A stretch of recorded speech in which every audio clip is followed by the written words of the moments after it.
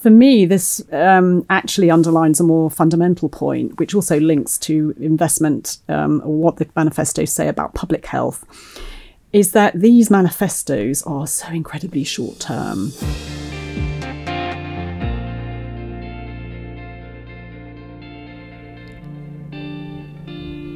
Here in the UK, we're in the middle of a general election campaign. So between now and polling day on the 12th of December, we're running a series of podcasts looking at the claims being made around health.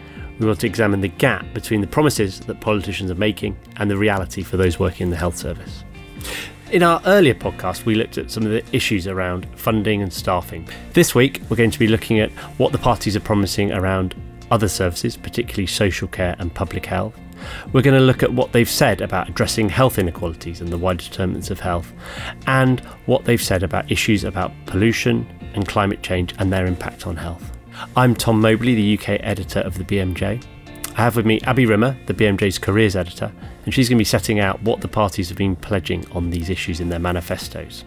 And to talk over the issues, I'm joined by Jennifer Dixon and Nikki Philpott. Jennifer and Nikki, could you introduce yourselves, please? Hi, I'm Jennifer Dixon, and I'm the Chief Executive of the Health Foundation, and I've been knocking around health policy for some decades, so I've seen a lot of rather too many general elections. And I'm Nikki Philpott. I'm the Director of the UK Health Alliance on Climate Change. Thanks. Obviously, a lot of the focus in the manifestos and around the discussion of them is around investment and staffing for hospitals and GP services. But there's this huge issue around social care, public health, wider determinants of health, climate change, and how that all affects our health. Abby, could you summarise for us what the main parties are offering around some of these issues? Sure, and this really will be a summary.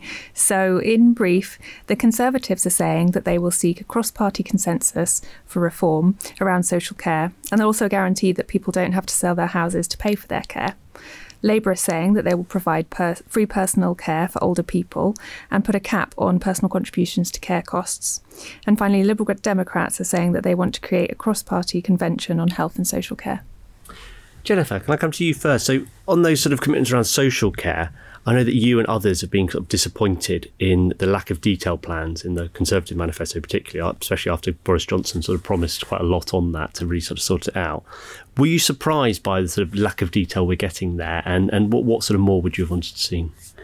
Well, I suppose the short answer is no, I wasn't surprised, actually. The first thing is these manifestos all bear the hallmarks of being very hurriedly thrown together. And, you know, when you think about it, how quickly was this election sort of called and how big Brexit is an issue. So everyone's kind of distracted. The second thing is social care is such a divisive issue, isn't it? Particularly not so much to support older people in particular, but how to pay for it. And you saw what happened at the last election with Mrs. May absolutely torpedoed by this concept of the dementia tax. So while we absolutely are struggling to get some kind of answers on social care, some kind of concrete solution at last, during the election campaign, that ain't the time to do it, because anything you might produce that's costed could be easily trashed, as we've seen before.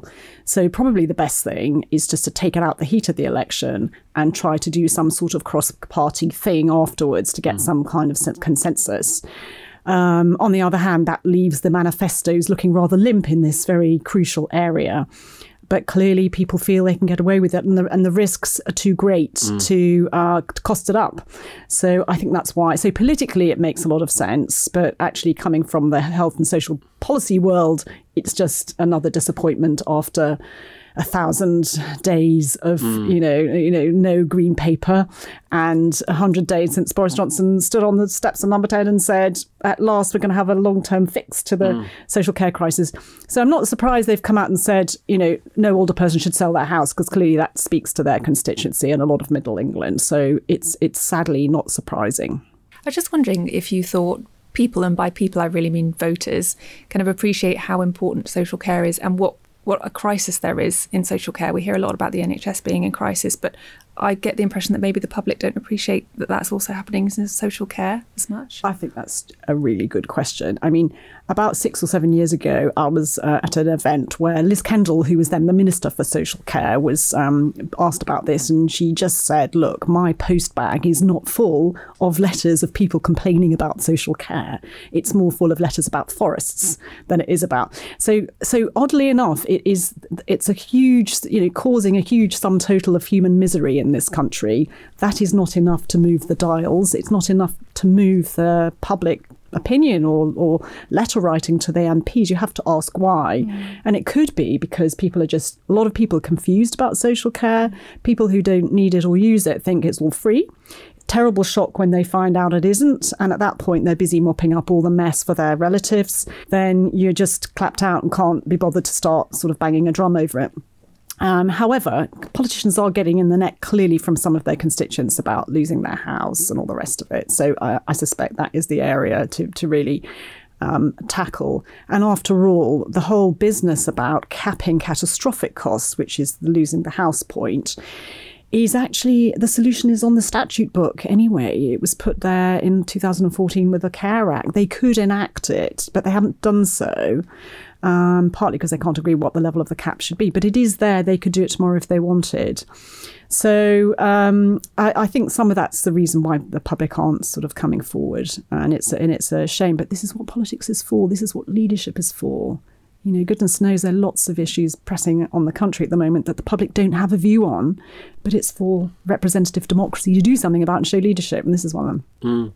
And it seems that there is, it is higher up the agenda than it has been before. There seems some recognition that you need to do something about. Other plans have been shot down, like you say, that, a label's given to something and it just falls away, like the dementia tax or whatever. Yeah. And now we're at the stage where there's kind of a consensus around the need for a consensus. And is there some hope in that as a sort of, they're all agreed that might be a way forward? Yeah, I think we've been near the line for a number of years, actually. There's been a number of moments when, civic society has mobilised and used its muscle to push people near the line. Gordon Brown almost got there. He was overtaken by the election before he could implement some of the reforms that he wanted.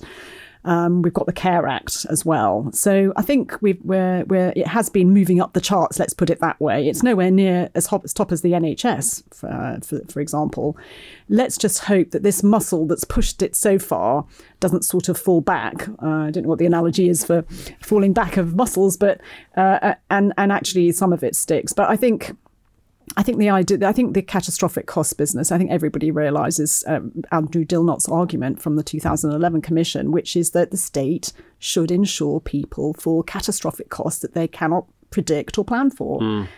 Any modern state would do that. And we've seen other states become active in this area. Japan, Germany, for example, in 95 managed to do something.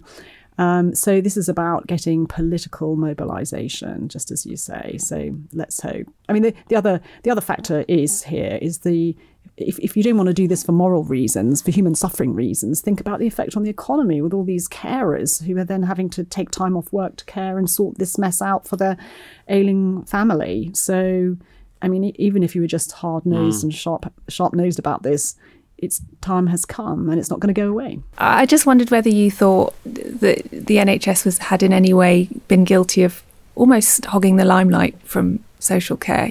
We had the junior doctor strike and the doctors were quite good at making the public understand that maybe their terms and conditions weren't what they should be, but actually how aware are the public that there might be carers who are working for less than the minimum wage? And the NHS has sold its kind of crisis very well, and yet social care hasn't. And I wonder if one is guilty from taking from the other. I think that's a really good point. And when you think of the ingredients in healthcare, you've got, expert workforce, a lot of talent on the shop floor who can be active and cleverly mobilised. You've got life and death as a quality of the care. You've got white coats. You've got it being the number one concern consistently in the public eye. So you've already got a lot of ingredients, and you've got massive civic society groupings like think tanks that are really focused on the NHS. It's £140 billion in England, 150 plus across the UK. Social care is £18 billion. It's less. It's local government. And you don't have the leaders who can come forward and bang the drum. The workforce isn't quite so skilled. A lot of 0 hours contracts, underpaid, low-paid workers, let's put it that. A lot of unskilled workers relative to the NHS in terms of professional skills. So the ingredients aren't there. And, places like us, the Health Foundation, we've only more latterly started to bang the drum on social care, whereas we are constantly banging the drum on the NHS. So it's a combination of size, volume of staff, skills of staff, the amount of focus there is outside and attention on it, in part set by the public polls, which show that NHS is number one in social care, is nowhere in the top 10 or has not been there. So I think all those reasons are valid.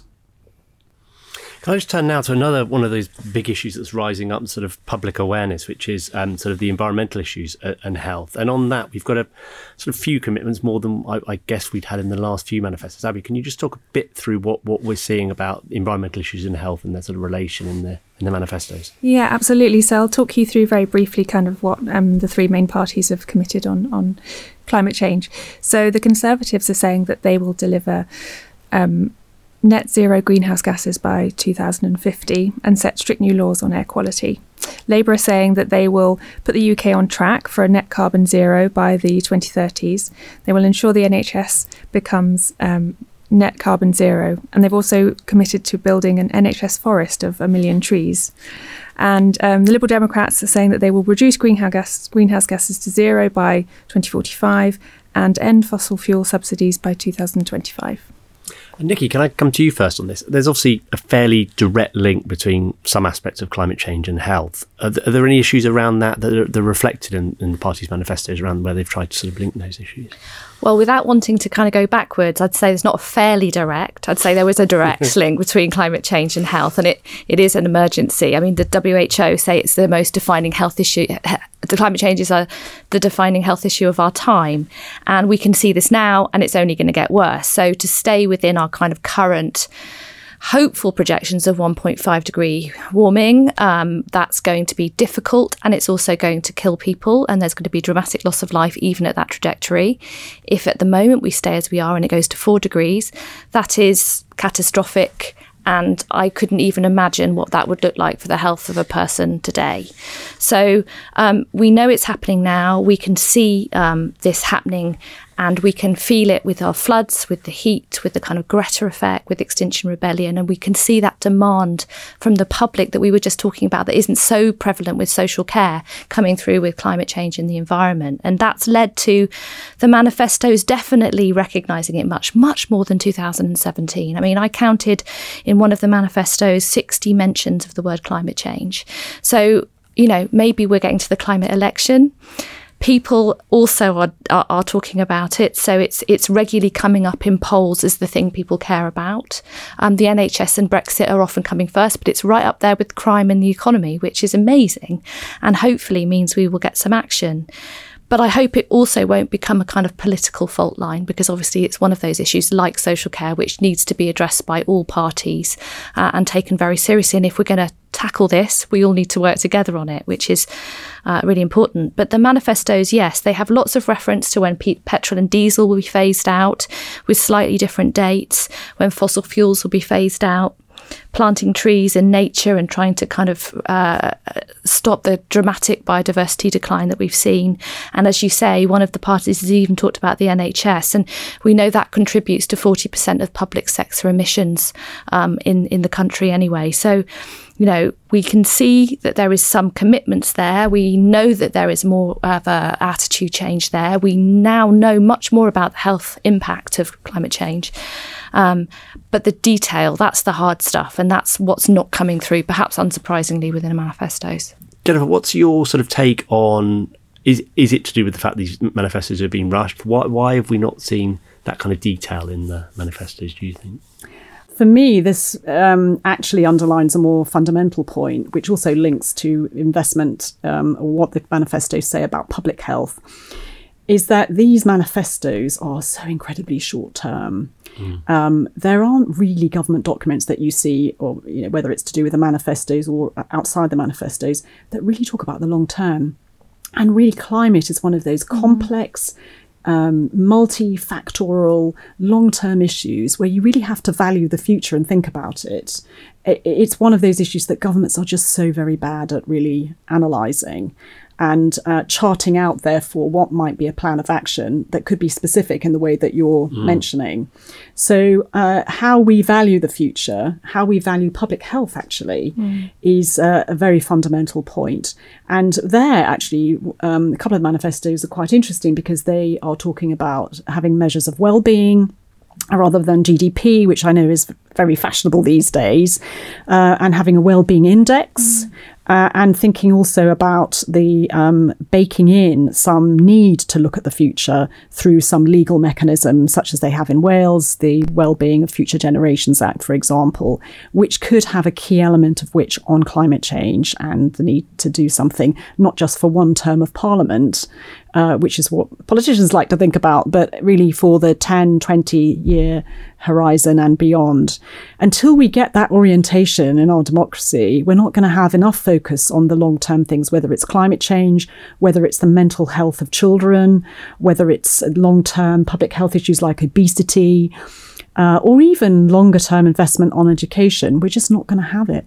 And it's all oriented towards the short term at the moment. And that is what we really need to work on. So the other, sort of before I shut up on this point, the other point is that I think the Lib Dems do have something in their manifesto on trying to improve democracy, the political process. And it is rather vestigial. It's very sort of lightweight, I think, probably because they didn't have much space or time. But at least they have tried to address it.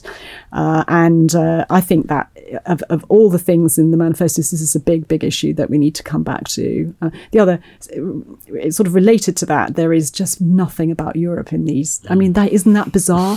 Nothing about our future relationship to Europe, other than get Brexit done or similar across one or two moments. So I think there are these longer term, bigger issues. If I saw these manifestos at my organisation, I'm afraid I'd send them back saying this is draft 2, we need to have draft 20. There'd be red pen all over them.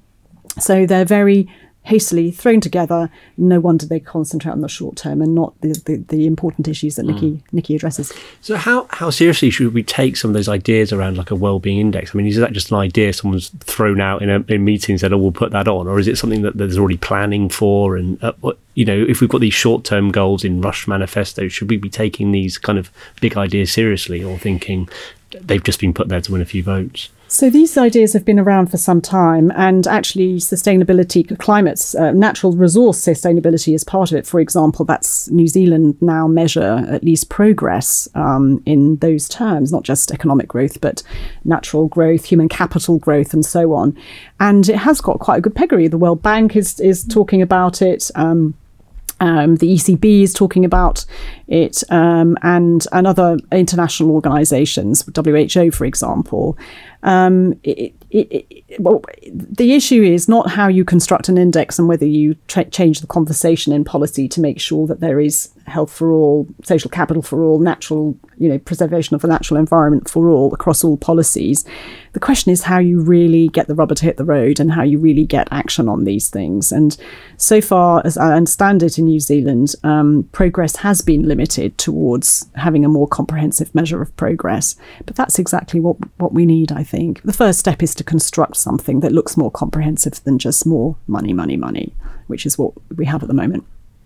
And Nikki, on some of the targets in the manifestos, I mean, they are slightly different around what the parties are promising. Should we, on something like air quality, should we be looking at pulling those apart and thinking this party's offering more than that, or have they just asked someone what's a good score and then got different answers? Should we be really pulling that apart, and are they offering something different? Should we be considering our vote on the basis of what they're offering around this? They do have differences in their detail. I think they're broadly all going in the right direction, but I would say that you might want to look out for the word Clean Air Act, which is something that the Alliance, many other health charities have been talking about.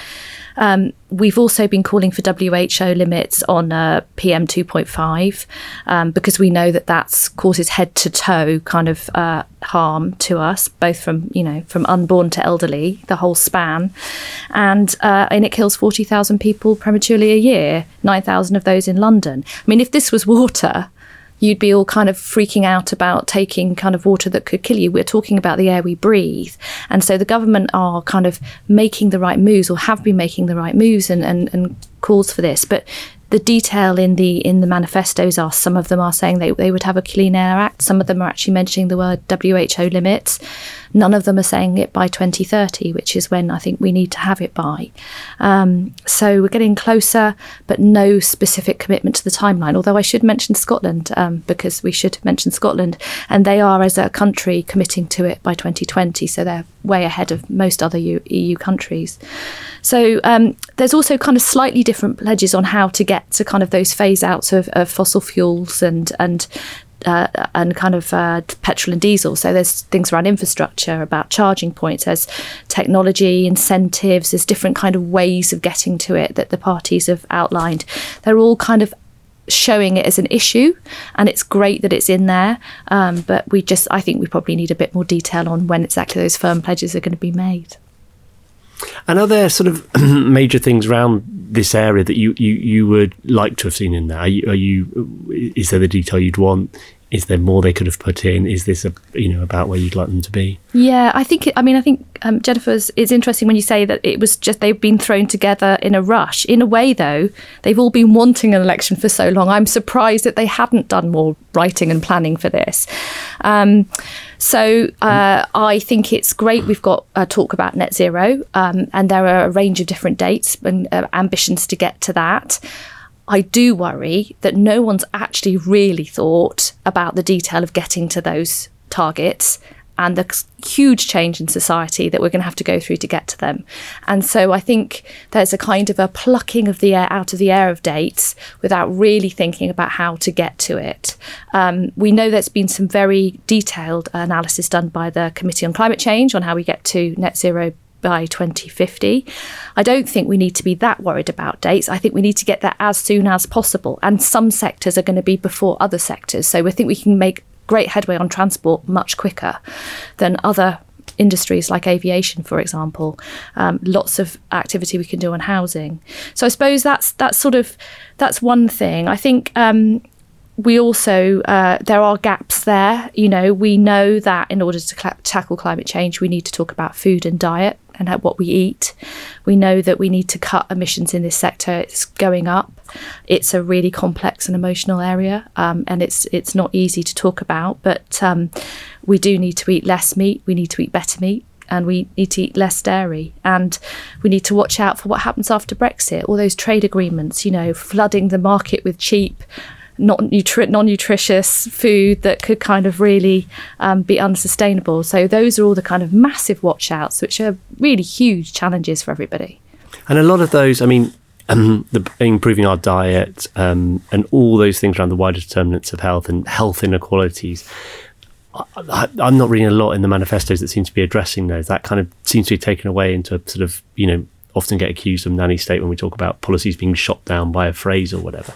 Is there more you would want to see around public health and the idea that, it's a whole it's a whole sort of ecosystem of keeping ourselves healthy and making sure, we're tackling obesity, we're keeping our children healthy, we're making sure they've got clean air. And there's quite a lot in the Labour manifesto on that, I would say. Obesity and extending the sugar tax to milky drinks, for example. Supporting early mental health, children's mental health and so on. There's also quite a bit in the Lib Dem manifesto also. Practically nothing in the Conservative manifesto, which is quite interesting. And on a very parochial point, that's reflected in how much they are prepared to fund public health.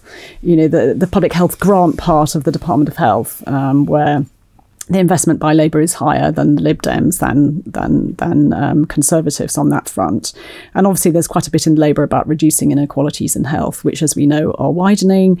And we know that mortality is stalling and actually reversing in women of a particular social class 5 and the poorest, most deprived women, for example.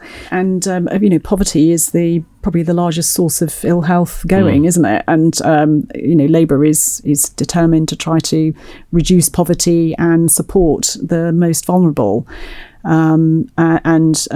but without much about how that's going to be paid for in the long run outside of taxation. Where is the wealth going to be generated to enable that to happen?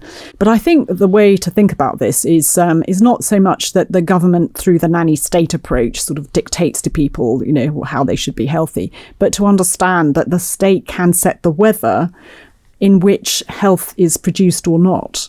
And the weather includes, obesogenic environments, doesn't it? Stressful, absolutely. Obesogenic environments, poverty where both parents are on 0 hours contracts and the kids are stressed out because the parents are rowing because they can't afford to put stuff on the table, etc., etc. So there's a lot that the state can do to, after all, this is what the commercials do in advertising. They nudge, they use behavioural insights. Can the state do the same intelligently? Yeah, and I would say that the kind of relationship between climate change and the ability to kind of have better health is obviously huge, because as you were talking about kind of the state changing the environment or the weather for health, if you just imagine a city design and how you can improve that. I mean, our cities are making us extremely inactive. Most of us are living in them. They are overheating, and it's just unsustainable. But if you actually thought about, how many more people you could get active by promoting less car use, and how many, 37,000 people die prematurely a year through inactivity. Just by walking a bit more, you could be so much healthier. Let's redesign our city so you can get to those public spaces from your front door. Let's make sure that, we build cities though you can walk your kids to school. Don't make it 5 minutes to cross a road, which I had today coming back from a meeting in Victoria, just because of the kind of lack of public crossing. Let's really replan it, because that will make us healthy. And of course, it will also mean we're not putting that kind of pollutants in the atmosphere and causing climate change, which is also killing us. And you're kind of going with the grain of people's views on that. They're frustrated that the swimming pool's being shut down, or they can't go to the park, or that you can't walk through there because of whatever. And they want, a lot of the people want to do more exercise, want to get more active, and they're kind of being prevented. So in that sense, you're kind of not, there's not something you're fighting against, are you? You're trying to help people do what they want to do. And it is amazing the kind of the impact you can have. I mean, I was listening to some sort of thing about LA and this community, and if you build the community in a dense way, you can make those social interactions to lessen loneliness, but you can also build them in order so people walk to school. So even in a gas guzzling city like LA, there was something like a 30% more journeys on foot done because of the design of the neighbourhood. So, we really do need to be thinking about this, and I think it will have those dual kind of benefits for everybody. And this goes actually hand in hand with new developments in cities, particularly across the world, to engage the public far more in decision making, and to do this using digital means, not just on budget allocation as in Reykjavik, but also other cities that have tried to involve people, because the answers are there, aren't they? And the other interesting, I don't know if you saw the YouTube, there's this example of how, what I think it was Barcelona, what Barcelona would look like had it been designed for and by women.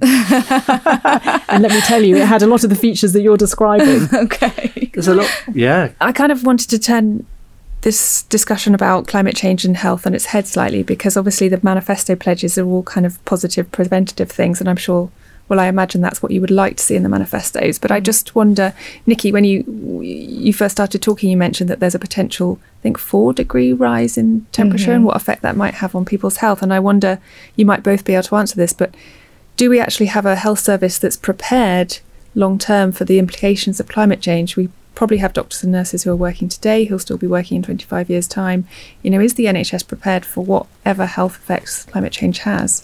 I think that resilience and adaptation is something that is massively underdone in the health service, and I imagine there is some, but you probably have got, as buildings, hospitals built on floodplains, you have plans for heat waves that you probably can't deal with within hospital. And we know that summer heat waves are presenting themselves in A&E every day. There are more high pollution days, 419 more ambulance journeys to emergency departments because of the kind of issue around respiratory health. So no, I don't think hospitals are necessarily getting ready for it. I don't think our kind of anchor institutions, for want of a better word, are kind of resilient enough. We do know there's a lot of work being done to prepare the NHS to become carbon neutral by 2050. And there's a lot of work that has been done around the fleet and electrifying the fleet and kind of looking at estate management and forestry, the NHS forest, etc. One of the things, though, I would say that I think we haven't quite got our heads around yet, or I don't think anyone has really, is what happens in terms of clinical practice. What actually happens in that room that makes a kind of a consultation sustainable, or a kind of intervention sustainable.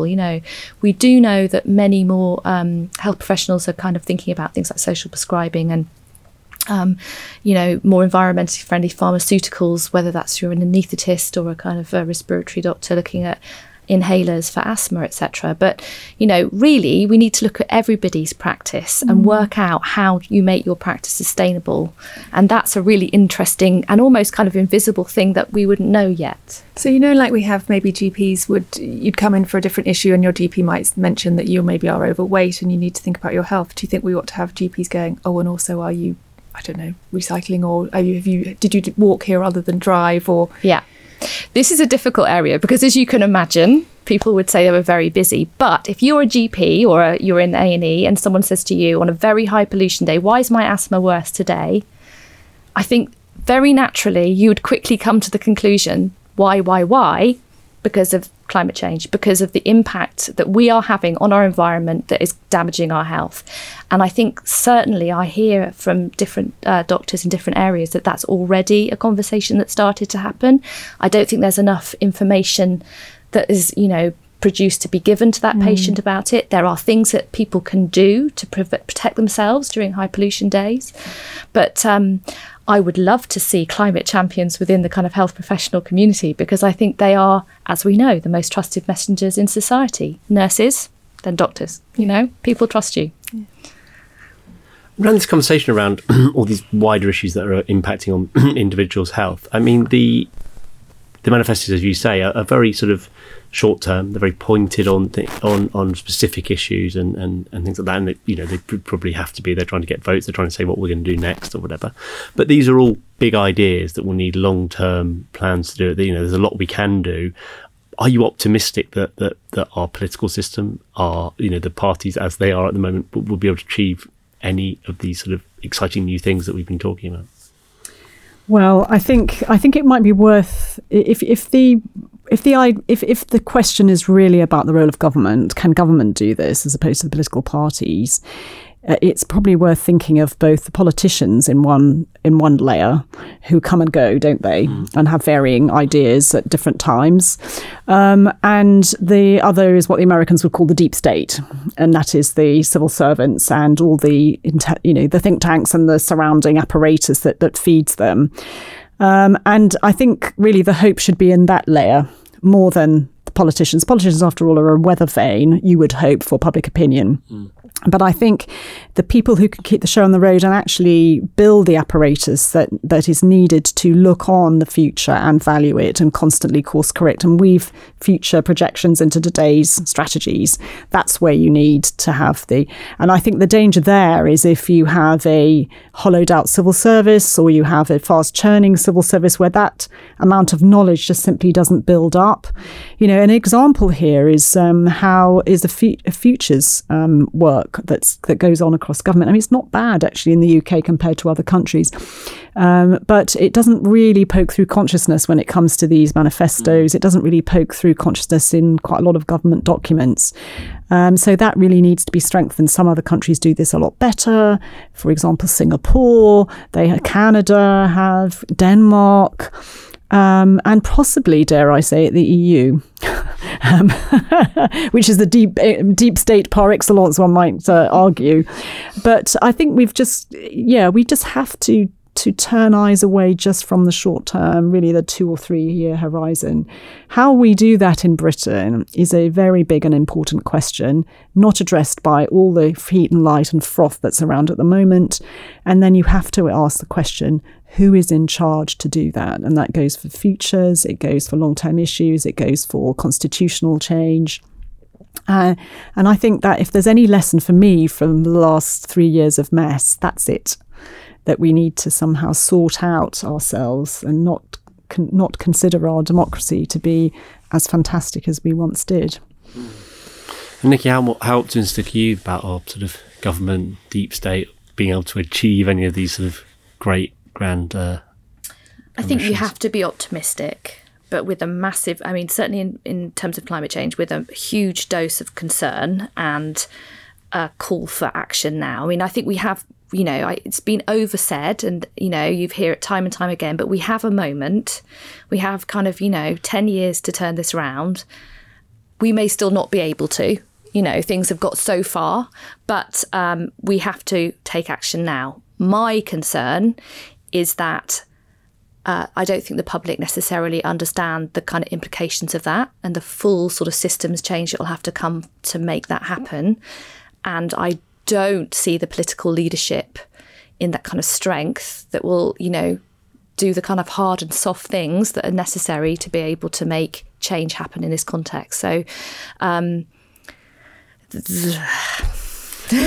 some points of light, aren't there? The plastic bag tax, yes. That kind of thing. I mean, it's beginning, isn't it? And but it's. I know that's it's minor. like an emergency, and we're late. Yes, and we are really late. Yeah. And plastic bag tax, lots of money revenue from that. But then yesterday there was a piece of research that said bags for life going up. Yes, we're talking about jobs changing. We're talking about the economy changing. We're talking about people's houses being retrofitted. You're talking about not being able to have that gas hot boiler. Serious things that we have to do. And I hope that we are starting to understand that we need to do this in order to prevent more and more people dying. But, I just think that when it comes to personal behaviours and personal impacts, that's when we will get headlines like, I can't use my wood-burning stove. Mm-hmm. Isn't this awful? And actually, let's all face it, it's way beyond that. I don't know if that answered your question, Tom. Well, I think it did. But I mean, my feeling is that we need, with plastics, single-use plastics, we seem to have had a real moment where, I mean, I might be different to other people, I don't think so, that you suddenly look around your house and you're like, this is appalling. Yeah. It looks like a...